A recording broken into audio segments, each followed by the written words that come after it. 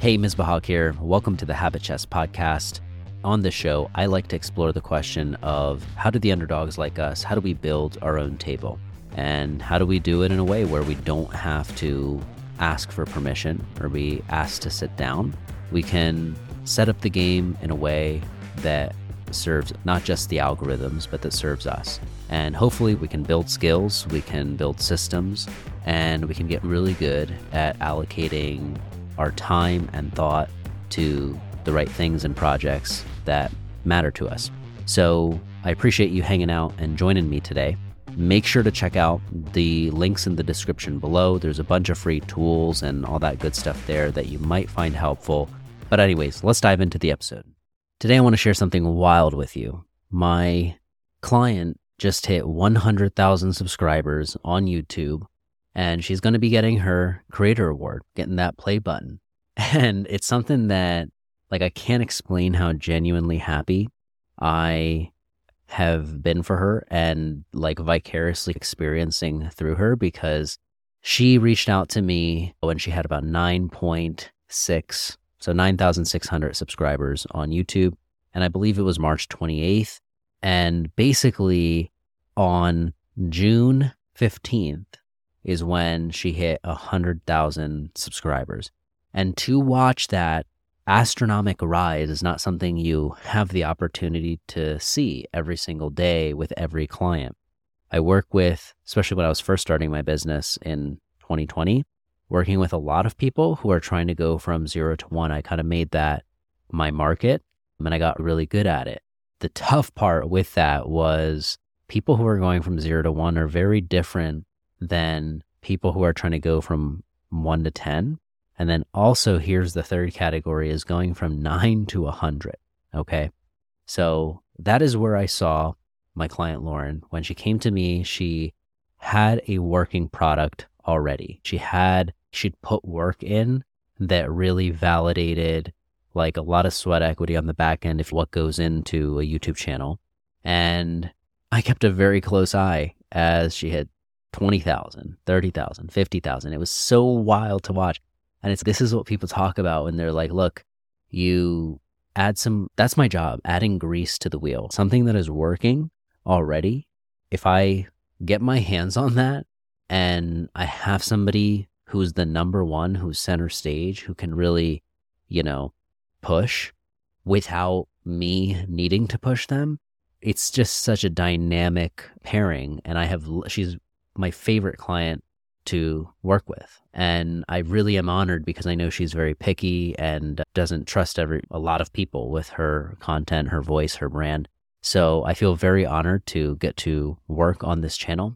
Links all in the description below if you want to check it out and support it. But really, I want to share something that I learned. This wasn't just to toot my own horn, even though I am excited and I can't stop thinking or talking about it. But the lesson that I got from this was that I don't need the craziest, fanciest production, and neither do you, to reach the right people that you want to, reach enough people that you want to make your thing happen.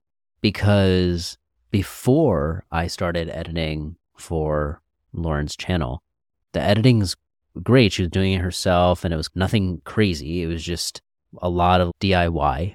I'm not saying it was bad or anything, but it's just not seeing fancy stuff on YouTube, seeing that stuff, seeing things that aren't fancy on YouTube succeed indicates really strong content value. What's being talked about is really awesome. And it was a great because she and her husband commented on this video that I did a while back. It was on my Instagram. And it was about how 16% of searches every year are new on Google. This is in the SEO world, I learned, but I think about it the same way for podcasting and YouTube. That indicates early adopters, right? Who are taking the chance to create things that people are thinking about, saying the things that other people don't want to say. And if they're right, then it takes a couple years. You feel crazy for a couple years. Is this right? Is this reaching the right people? But when you do, it takes off like a freaking rocket ship. And that's the example here. There's all these little milestones, getting to your first 100 subscribers, then 1,000, then 5,000, then 10. And I really learned that simplicity when starting out and consistency, like whatever allows you to be consistent. So Lauren did a lot of lives, right? Things that were 2 hours, 3 hours, and everything was live. So it focused on, she had to perform. And then because of her performance, it made clips possible, right? There's tons of clips that we can choose from 3 hours that we go back and take from it. The structure of the content, reaction type content, and being able to do this in a way that's not really super fancy. And then it's now that she got monetized. As soon as she got monetized, she reinvested everything, like towards me, the number 2 as an editor.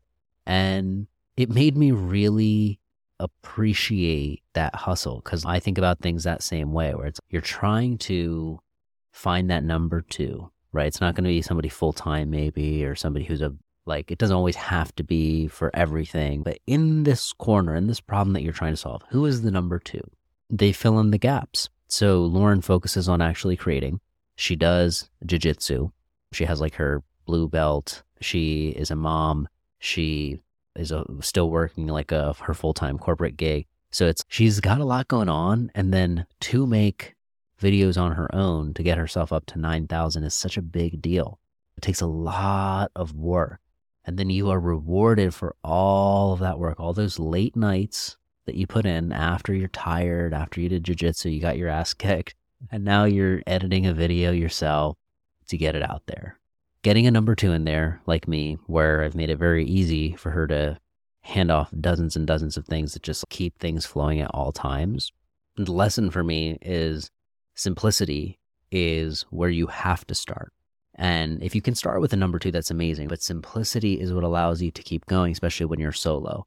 Because deep down in your heart, the second it's a little bit complicated, you make the format a little too wild, where it's like too tough to keep up with. Like, you got to admit to yourself if you're going to be able to keep it rolling until you get from 0 to 9.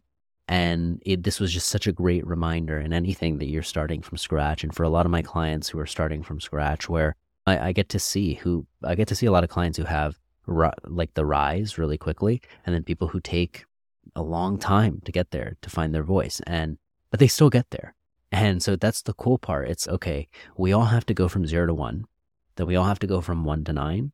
And then when you're there, then you can think about the 9 to 100. But the lessons you want to take from 9 to 100 is basically volume and simplicity. So doing something that is simple enough that you can repeat it.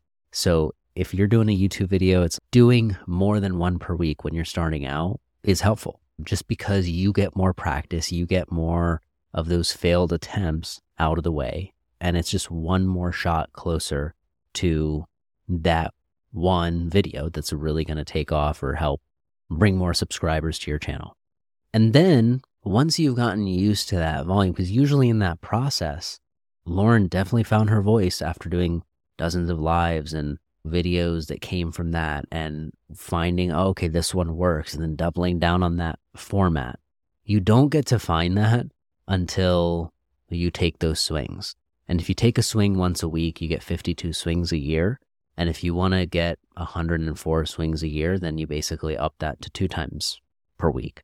I think that's a pretty doable number if you set your show format up correctly. And there are seasons where you're going to back off of that. You might do 1 per week or whatever it is. But the biggest thing that I learned was use simplicity to build a working product. In this case, it is content on a YouTube channel that people want to watch, enough that we're getting monetized, and that's like ad revenue and Patreon stuff is the main thing. There's not like a bunch of services or products like I'm used to with other, like that cybersecurity expert I'm working with. They have consulting and things like that they offer. It's just impressive, man, to be able to monetize through YouTube and to get to that 100,000 mark. So I just want to take a second to congratulate Lauren from The Dadvocate for all of her hard work, getting to 100,000 subscribers, getting that play button. And here is a toast to getting to 1 million. I'm ready. This is something I'm so invested in, fired up about. I can't even explain it to you guys. I'll keep you posted as I learn more, as we go beyond this 100K mark, and what I learn about viewer retention, attention, and multi-platform stuff that I'm going to be testing as well. I hope in your own world you can watch some of those people instead of just going straight to the people who have 1 million, 2 million followers and learning from what they have to say. It's, yeah, definitely keep them in your back pocket, but really watch the people who have accelerated rise and take a second to question, like, what's contributing to that? You don't have to like it, but really from an outside perspective, what's contributing to that? And for me, I'm taking some of the things that I documented and told you. I hope there was something in here that was useful for you. I appreciate you hanging out and listening to me playing my tune and pondering about this, because a special moment. And I honestly haven't fully processed it yet either. It's just on to the next thing, on to the million. Make sure to check out the links in the description below. There's some free tools and good stuff if you are on your own creator journey. Thanks so much. I appreciate your time, and I will see you on the next one.